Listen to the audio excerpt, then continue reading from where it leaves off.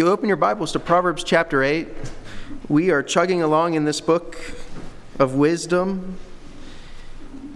And we have chapter 8 we're going to look at tonight, Lord willing. Next week we'll look at chapter 9. Well, last week we looked at Proverbs chapter 7 and we witnessed the seductive woman.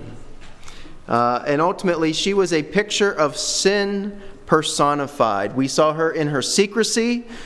In darkness, she spoke lies, but those lies were very real and very powerful. And they offer immediate pleasure, though they give destructive outcomes. Isn't that a picture of sin? It gives us pleasure for a season, but the outcome is always death. The wage of sin is death. That's what you earn. That's one of those simple Bible verses if you struggle to memorize Scripture.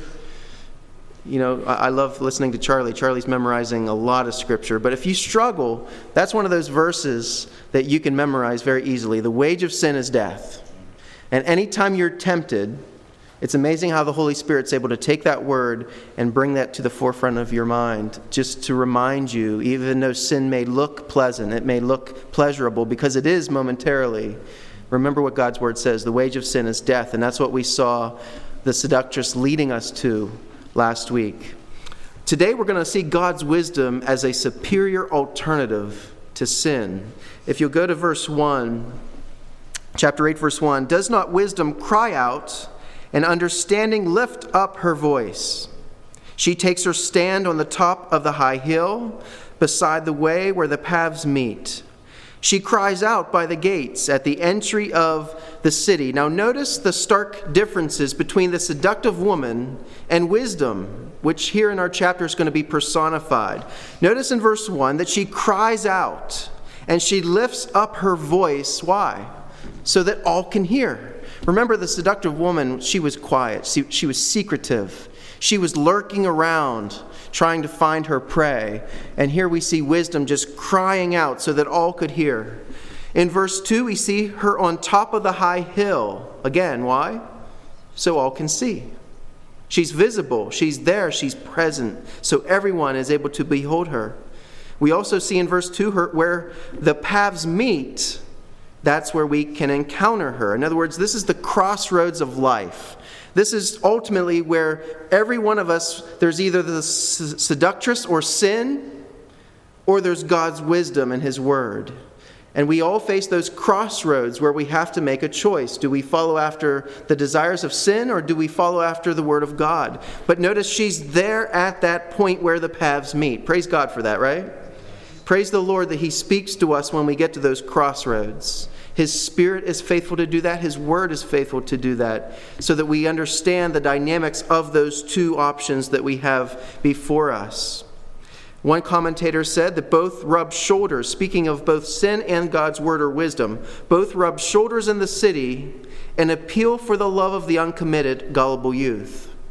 And so we all have a choice. Do we listen to sin or do we listen to the Word of God? She is at the gates, at the entry of the city. And so she meets us before we encounter all that life has to offer, all that the city will present us. In other words, she's there to speak to us before we encounter life. And that's God's desire, right? Through His Word. He wants to speak to us before life happens so that we understand how to respond in a way that honors the Lord. And that's why, because He's our Father.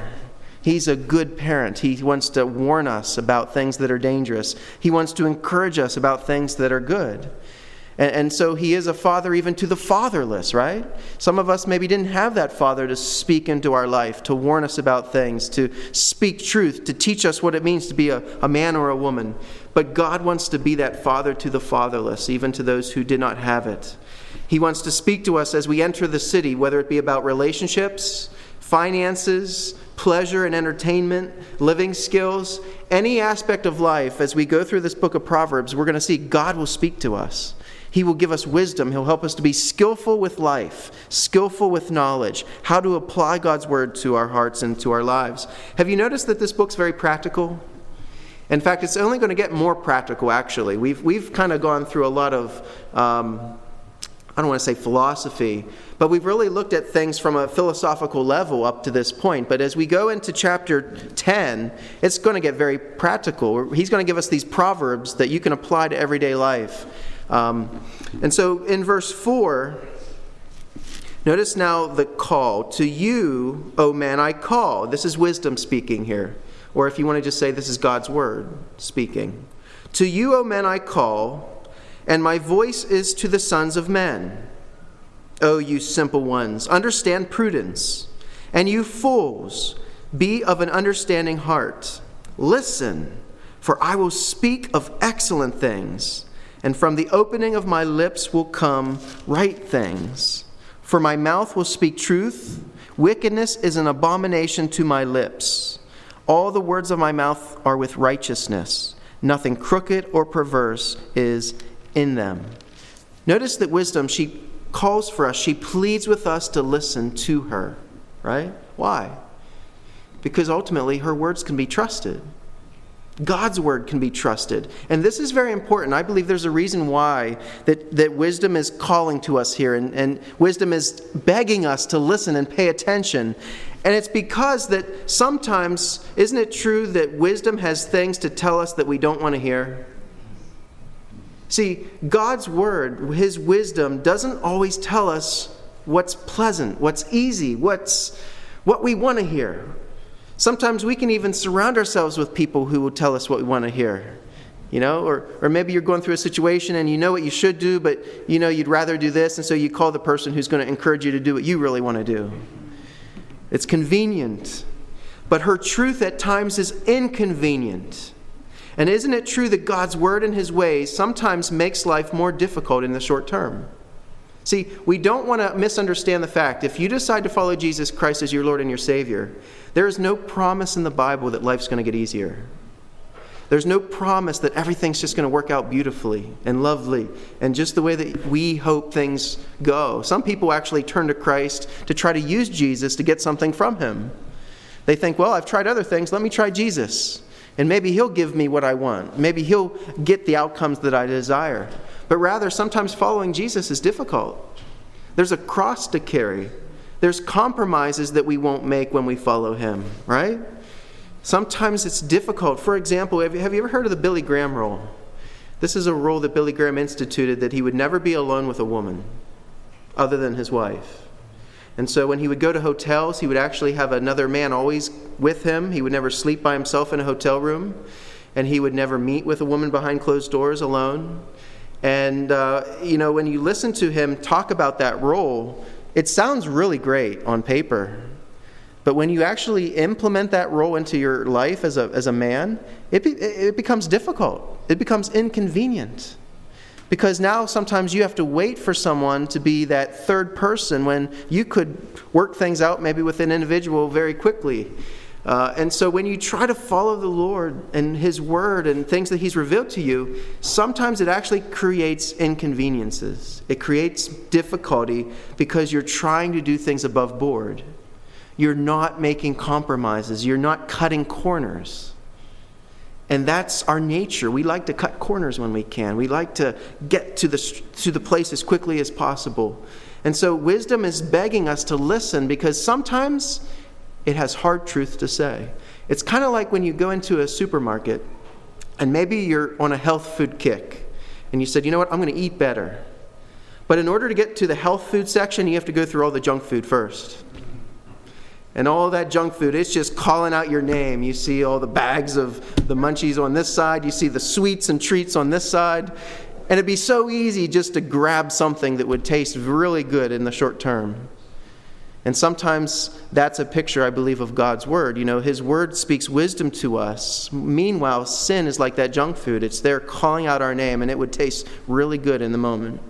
But we realize long term, and this is what wisdom's always looking at, long term, that health food's going to benefit.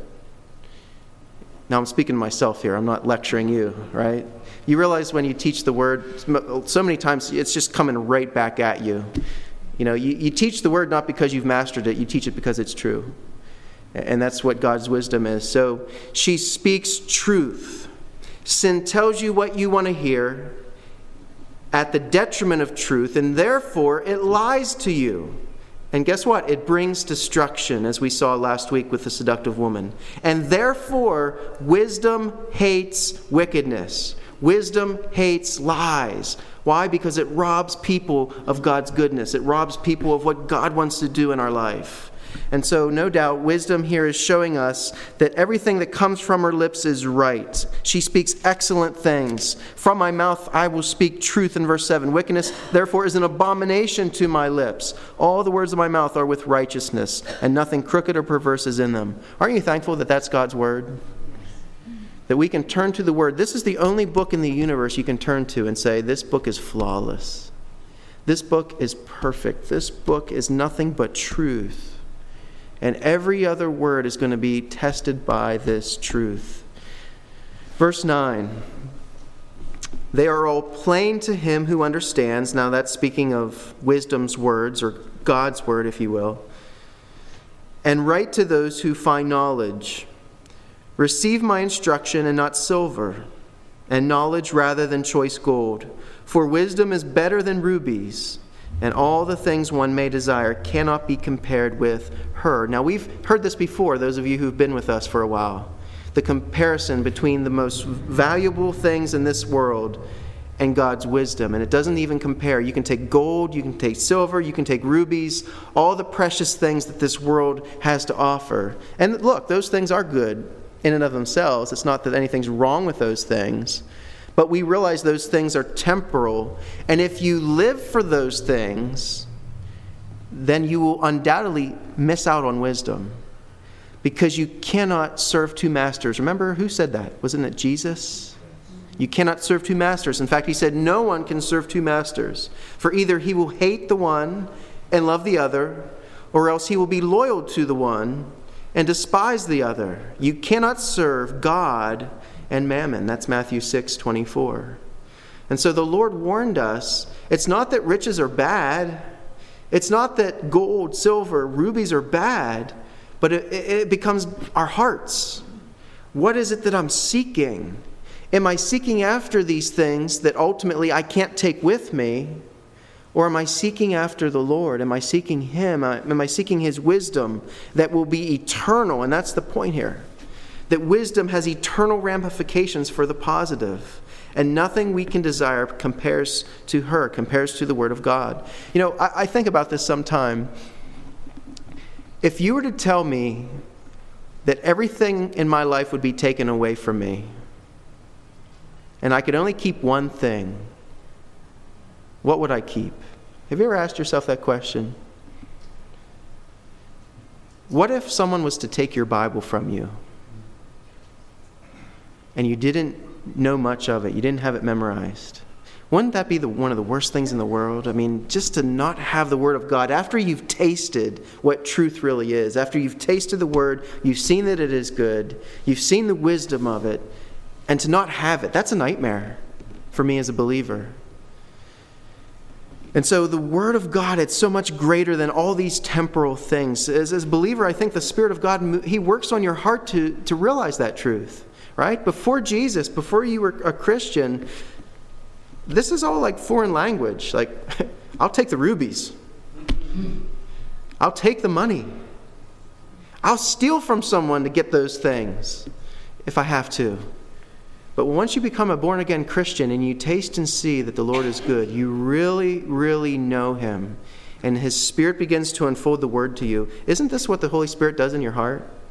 Doesn't He tell you that that His Word is so much better than those other things that maybe you were pursuing all along? And so we continue on. Verse 12.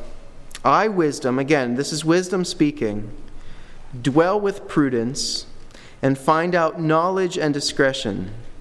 The fear of the Lord is to hate evil, pride and arrogance and the evil way, and the perverse mouth I hate. Now we come back to a familiar term in the book of Proverbs, that fear of the Lord. Remember that term?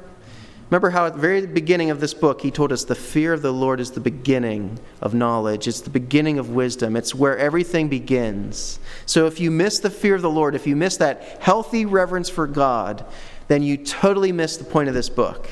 And this book will just become a bunch of how-tos, which again will profit you because this is God's word. But you miss the point. It's about reverence for God. But notice this goes a little bit further than what we've seen before in Proverbs. It says here, the fear of the Lord is to hate evil. Now, when you hear that word hate in English, typically we think that it's a strong disliking, which is true. That's very similar to this word in Hebrew. It does mean to strongly dislike something, but it also implies rejection. Okay? In other words, to fear the Lord, which we know is the beginning of wisdom, causes us to hate what God hates, causing us to therefore hate sin and reject it for what it is. Okay? In other words, it's more than just an emotion. It's more than just a feeling. It leads to a decision to reject evil.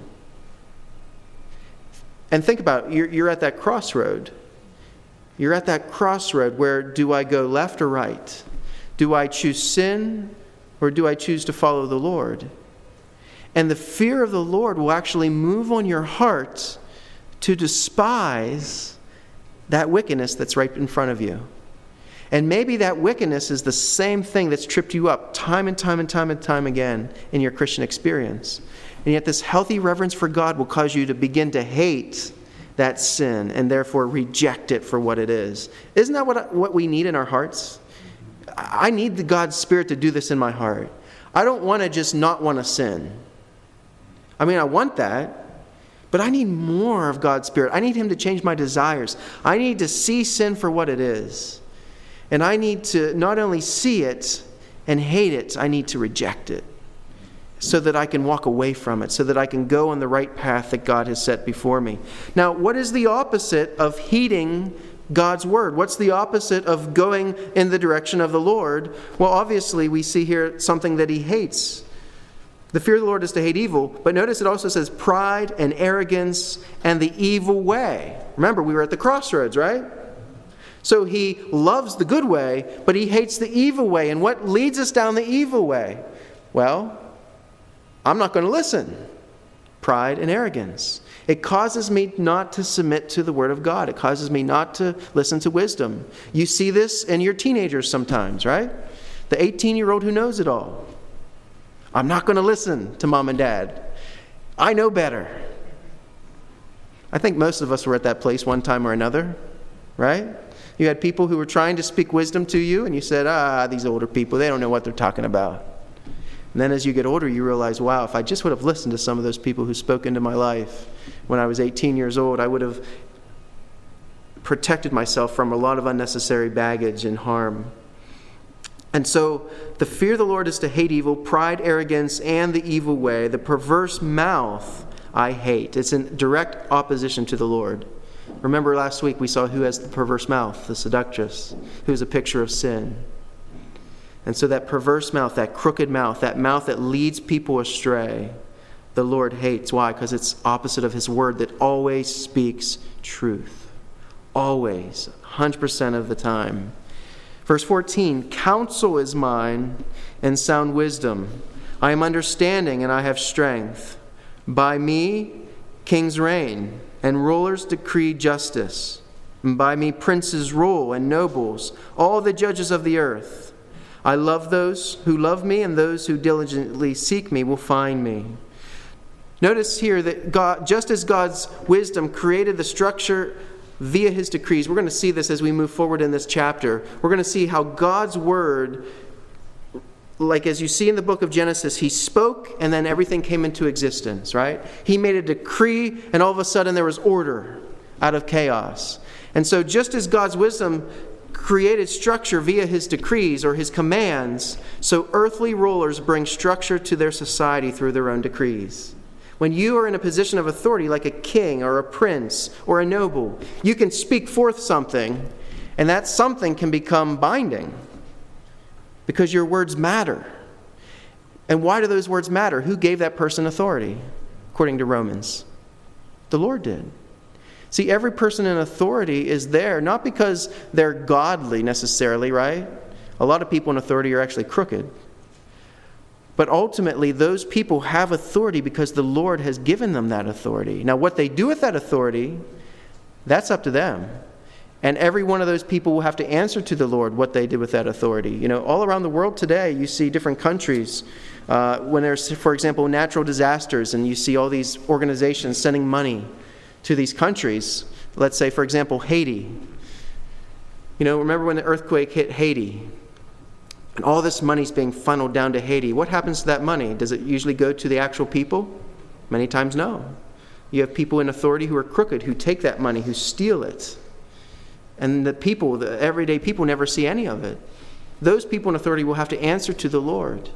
But the idea, again, is that they have that authority. Their word matters. Why? Because the Lord has established this order in the universe. And so I love those who love me, and those who seek me diligently will find me. Are you seeking the Lord diligently? Are you really seeking Him? You know, I just want to ask that question to your own heart. Am I seeking after the Lord? Am I seeking after Him diligently that I will find Him? Now, we realize as believers, this is a work of the Holy Spirit, right? Like, no one's going to seek Him unless the Lord through the Spirit is drawing us. He's doing this work within us to desire Him. But ultimately, I believe He longs to be wanted. You know, the Lord desires us to seek after Him as a father desires that child to play hide and go seek and find Daddy who's hiding behind the door. What a joy it is when I get to play with my boys, especially the little one who's 2. And with a 2-year-old, you can pretty much hide anywhere, right? They're equal opportunity hiders. In fact, you can hide in the same place over and over and over again. They think it's kind of funny. But when that child opens that door and sees Daddy, and that face just lights up, it's like the world just got so much brighter. I just think of how the Lord must feel when we seek Him, and how much He wants us to find Him when we do seek Him. That's why He's given us His Word. That's why wisdom is crying out for everyone to hear and see. He desires to make Himself known, and He ultimately did that through Jesus, right? In fact, Aaron mentioned this to me earlier. As we go through the remainder of this book, many of these verses you could apply to Jesus Christ, as you're going to seek. Why? Because wisdom's personified here. And who is the ultimate personification of wisdom? It's Jesus. In 1 Corinthians, it says He became for us wisdom. And so, seek after the Lord. You will never, ever, ever regret seeking after Him with your whole heart. I promise you. You will never regret it. And there is no end to what you might find as you seek Him. Riches and honor are with me. See how He wants to bless. Enduring riches and righteousness. Verse 19, my fruit is better than gold, yes, than fine gold, and my revenue than choice silver. I traverse the way of righteousness and in the midst of the paths of justice. And so this is where you can find Him. That I may cause those who love me to inherit wealth, and that I may fill their treasuries. Now it almost seems like He's contradicting Himself, or she, I guess, if we're going to personify her as a woman here. It seems like she's kind of contradicting herself, because on one hand, it says that what she has is better than gold. On the other hand, though, she wants to fill the treasuries, right? And some of you, your antennas are going up saying, uh-oh. Is this prosperity gospel here? What are we getting at as we look at this? Well, first of all, it is speaking of future wealth, eternal wealth, right? The Lord wants to bless you eternally with riches that no moth, no thief, no rust, nothing can destroy. The Lord wants to do an eternal work in us to store up treasure in heaven. That's the ultimate goal. But this also can mean temporal. Because if you would follow Proverbs and you would understand wisdom, when wealth comes, then it produces someone who rightly uses wealth, right? It produces someone who knows how to handle blessings, which ultimately will lead to future blessings because you're going to use that wealth to glorify the Lord and bless others. And I believe that the Lord will entrust certain people. There are rich Christians in the world, right? There were Christians who were wealthy in the New Testament times. Many of the women were wealthy, and they supported Jesus and the disciples financially. There were people who provided for Paul. And so there have been wealthy Christians. It's not like you can't be wealthy and be a Christian, but again, it goes back to your relationship with that wealth. And here it's saying, not the person who pursues wealth. No, this is the person who pursues wisdom. And wisdom will pour out into our lives. Now, some people may never see wealth on this side. But again, the ultimate wealth is the eternal things that God is doing in and through us. And if you use your earthly wealth for eternal things, that's how you store up treasure in heaven. So the Lord doesn't trust us with these things. He wants us to be stewards with the things that He gives us. And I think wisdom helps us to be that good steward. That's the point. The Lord, verse 22, the Lord possessed me at the beginning of His way, before His works of old. Now, when it says here that it possessed, that the Lord possessed me, remember, it's speaking of wisdom here. In other words, it means that the Lord brought me forth. The idea is that wisdom comes from God's being and His nature, right? He alone is wise. And because He's wise, wisdom comes forth from Him. Just like because He's love, love comes forth from Him. It's His person, it's His character. There was nothing besides God in eternity past. He is. He always was. He always will be. He's totally self-sufficient. He does not need anyone or anything. So He is wise. But from Him, because He's wise, comes wisdom. It was brought forth from Him. It's an overflow of His being. And therefore, because it comes from Him, it has to be revealed. You realize that the world, through worldly wisdom, will never find God. He has to reveal Himself to us. If you're left to yourself, you will not find Him. But if you seek Him and you allow the Spirit of God to unfold things before your eyes, then you will find Him. And as you read the Scriptures, who does the Spirit show you that the Word is always ultimately about? Who is it always pointing us to? Jesus. And so we see in verse 22, the Lord possessed me, He possessed wisdom at the beginning of His way, before His works of old. 23, I have been established from everlasting, from the beginning, before there was ever an earth. Okay, before creation.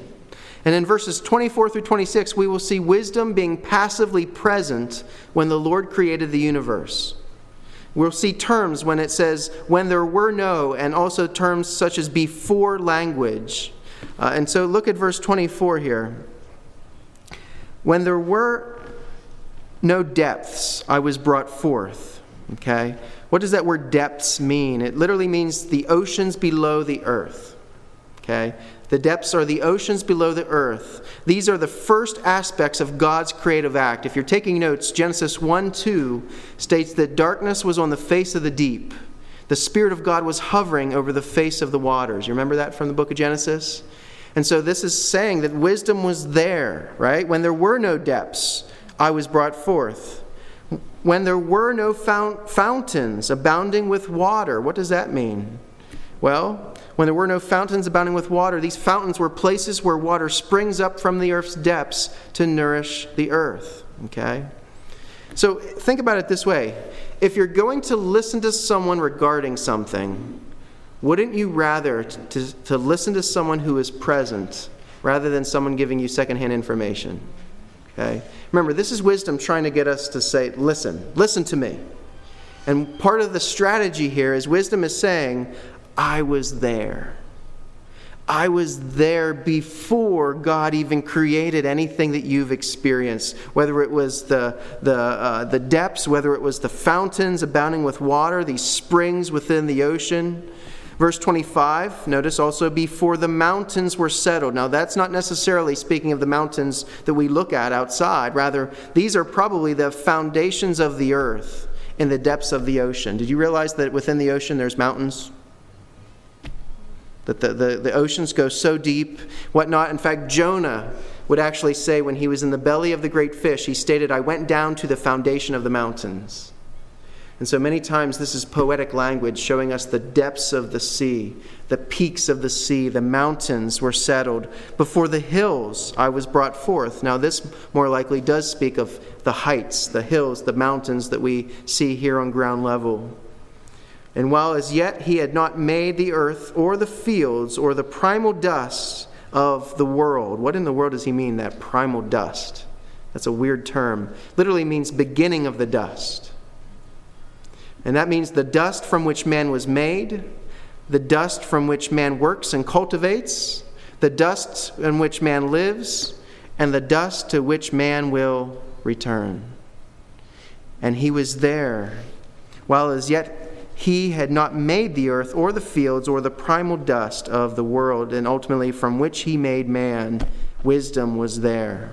Wisdom was present at creation, at the foundation of the earth. And guess what? Unlike man. Have you ever met people, maybe who they're really into science? And when you listen to them speak about their theories of how the earth began, you would think they were there. I mean, how can you test something that you can't observe, right? Anyone who's ever had any kind of science class, isn't science observance?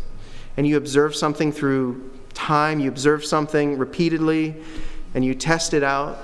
And yet our scientific community looks at creation and they say, this is what happened, as if they were there. But do you remember when God spoke to Job? Remember when God entered at the picture of Job and what he told him? He said, where were you when I laid the foundation of the earth? Where were you, Job? Were you there when I did all these things, all the creation? And of course, Job is there he's just already face down in dust and in ashes. He's just repenting at the first word that God speaks to him there towards the end of the book of Job. And Job was a righteous man. And Job did not curse the Lord. Can you imagine the people who in their pride, remember how we saw that the fear of the Lord is to hate evil, arrogance, pride. Can you imagine people who are proud today, who claim to understand the creation, who claim there is no God, when they stand before the Maker and he utters those words, were you there when I laid the foundation of the earth, of the world? Wisdom was, and that's the point. Wisdom was there. And therefore, guess what? Listen. Listen to what God has to say.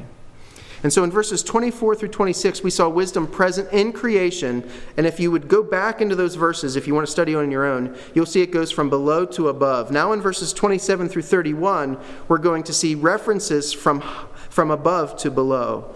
Look in verse 27 with me. When he prepared the heavens, I was there. When he drew a circle on the face of the deep. Okay? And so, before we even get to that, though, here's what we're going to see as we look through these last few verses. We will behold wisdom not just present at creation. We're going to see wisdom actually celebrating the creation of God.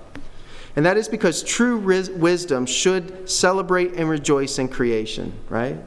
If you really have wisdom, and that's what wisdom is showing us here, it should cause you to praise the Lord. It should cause you to rejoice in Him. When you think about different fields of study, do these fields of study result in praising the Lord? Okay? Math and science, I just kind of mentioned that earlier. These things study structure and order and the nature of creation. These things should point us to the Lord and cause our minds and our hearts to rejoice in Him. You know, as you study these things, whether it be great big things, as you study the stars, the cosmos, as you study the atmosphere, it should cause you to rejoice in the Lord. If you're up in an airplane like Jason is so often, and you're up there in the midst of the sky, that should cause you to praise the Lord. You're in this little tin can, and you see how great and glorious God must be that He just spoke forth all these things into existence. If you are a studier of language, right?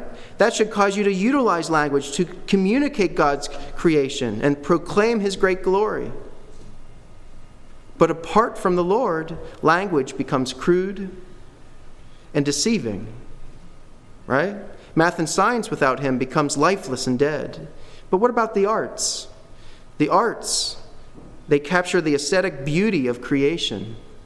But when you have arts apart from the Lord, don't they become corrupt? You know, I love art.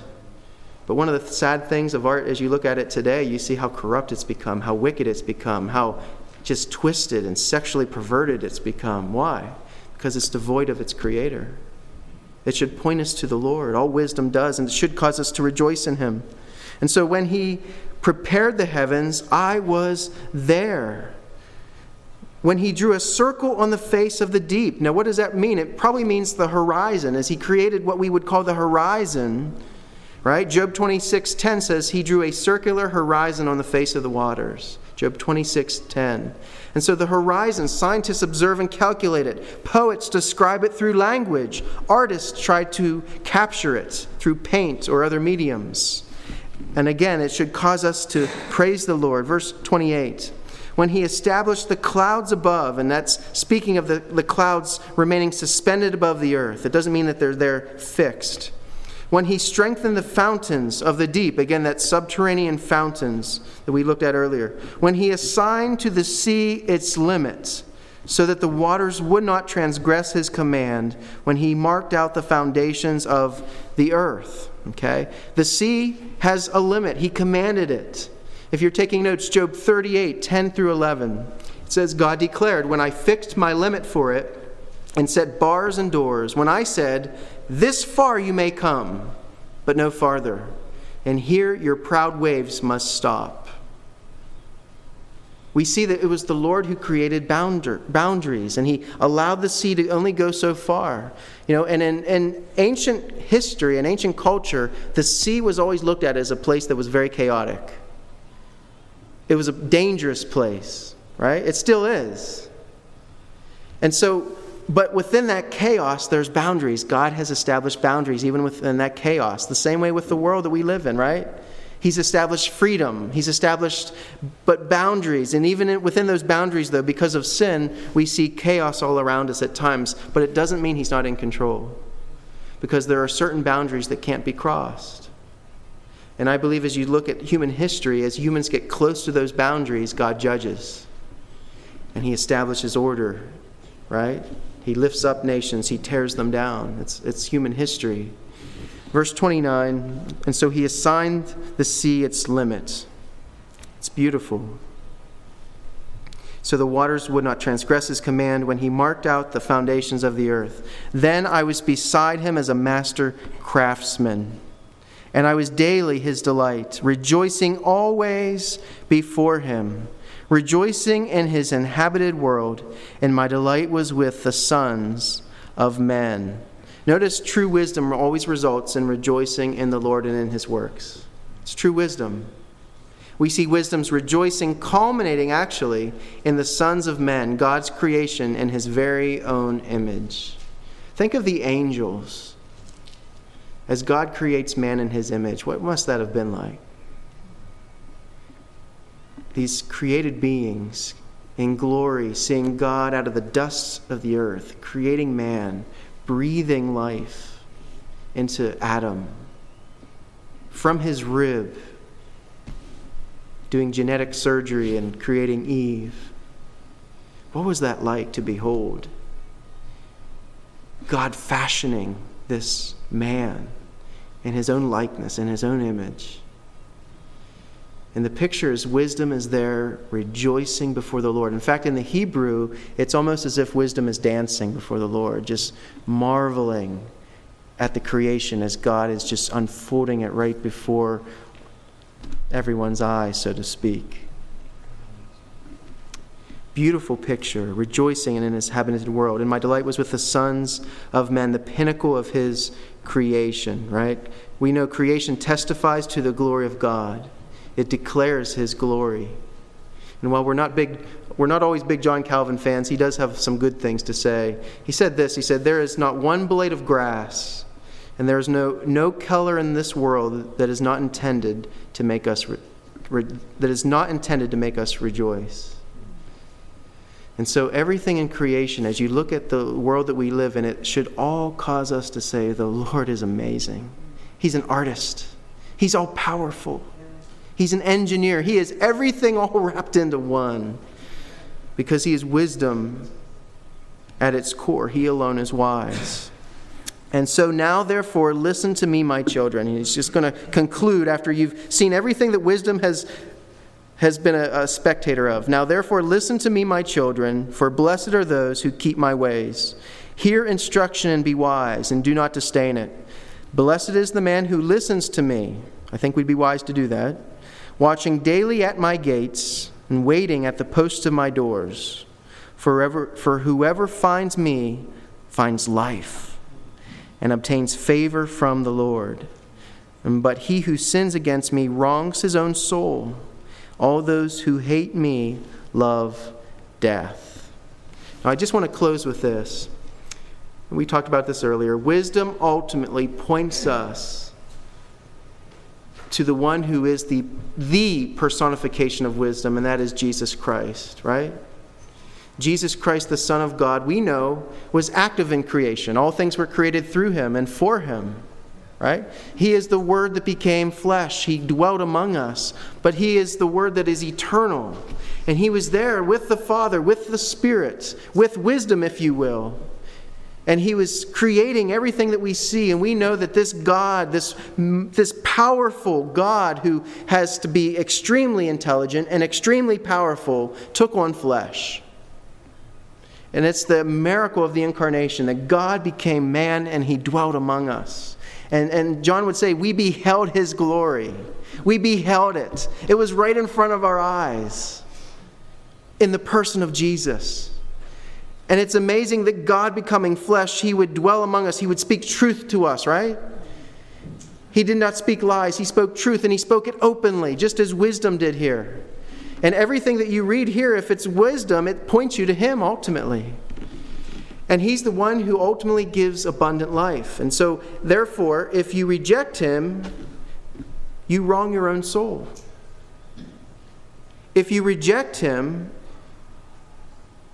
then you hate him and you love death. But if you receive him, to those who receive him, he gives the right to become the children of God. He'll forgive you of every sin. He'll cleanse you. He'll wash you. Why? Because he's the only perfect life. And he lived the perfect life we couldn't live. And he died the death that we deserved so that we could be forgiven. I just want to encourage you, if you've never trusted in Jesus Christ, wisdom personified, God alone who is wise, it's a gift that he offers you tonight. It's a gift. He paid for it with his blood on a cross. He gave his life. When it says he gave his blood, that means he gave his life. And he died in your place so that you could be forgiven. God poured out his wrath on Jesus Christ so that he didn't have to pour his wrath out on you. But if you reject him, you will face God's wrath. Please understand. And there is a real place called hell. And it is eternal. See, God speaks eternal things because he is eternal. He's outside of time. And he's warning us here of eternal things. And so have you trusted in the Savior? Have you believed on Jesus Christ as your Lord and your Savior? If you have questions, see one of us afterward. See me afterward. I'll make myself available. If you'd like to meet Jesus, I'd love to introduce him to you. Right? But he's a person. He's not just a doctrine. The doctrine points to the person of Jesus. I just want to close with this beautiful poem by William Cowper. Listen to this. It's in King James English, so bear with me if some of the words are a little hard to understand. Ere God had built the mountains, or raised the fruitful hills, before he filled the fountains that feed the running rills, in thee from everlasting, the wonderful I am, found pleasures never wasting, and wisdom is thy name. When, like a tent to dwell in, he spread the skies abroad, and swathed about the swelling of ocean's mighty flood, he wrought by weight and measure, and thou wast with him then, thyself the Father's pleasure, and thine the sons of men.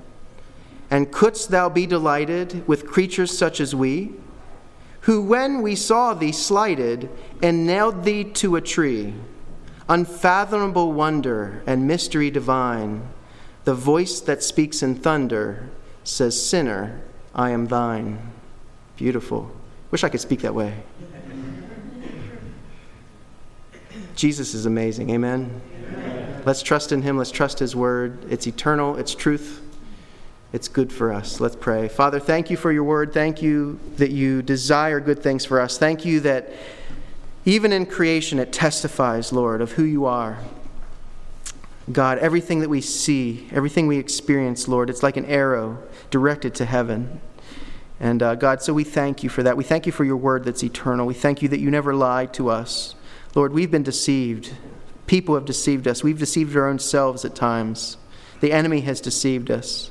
But we thank you that you are the only source that is completely true, that we can truly trust in you, Lord, that you will not flip the script on us, Lord. You're not a man that you should lie. You will not promise us eternal life and then tell us that it was just one big joke. Thank you, Lord, that you're serious about these things, that we can rely upon you, Lord. We can entrust you with our souls, Lord. We can trust your Son that he will cleanse us from all unrighteousness. He will wash us. He will clean us, Lord. Though our sins are like scarlet, Lord, they'll be whiter than snow, whiter than wool, Lord. Thank you for the good news. Thank you for your word, Lord. We praise you and we love you in Jesus' name. Amen.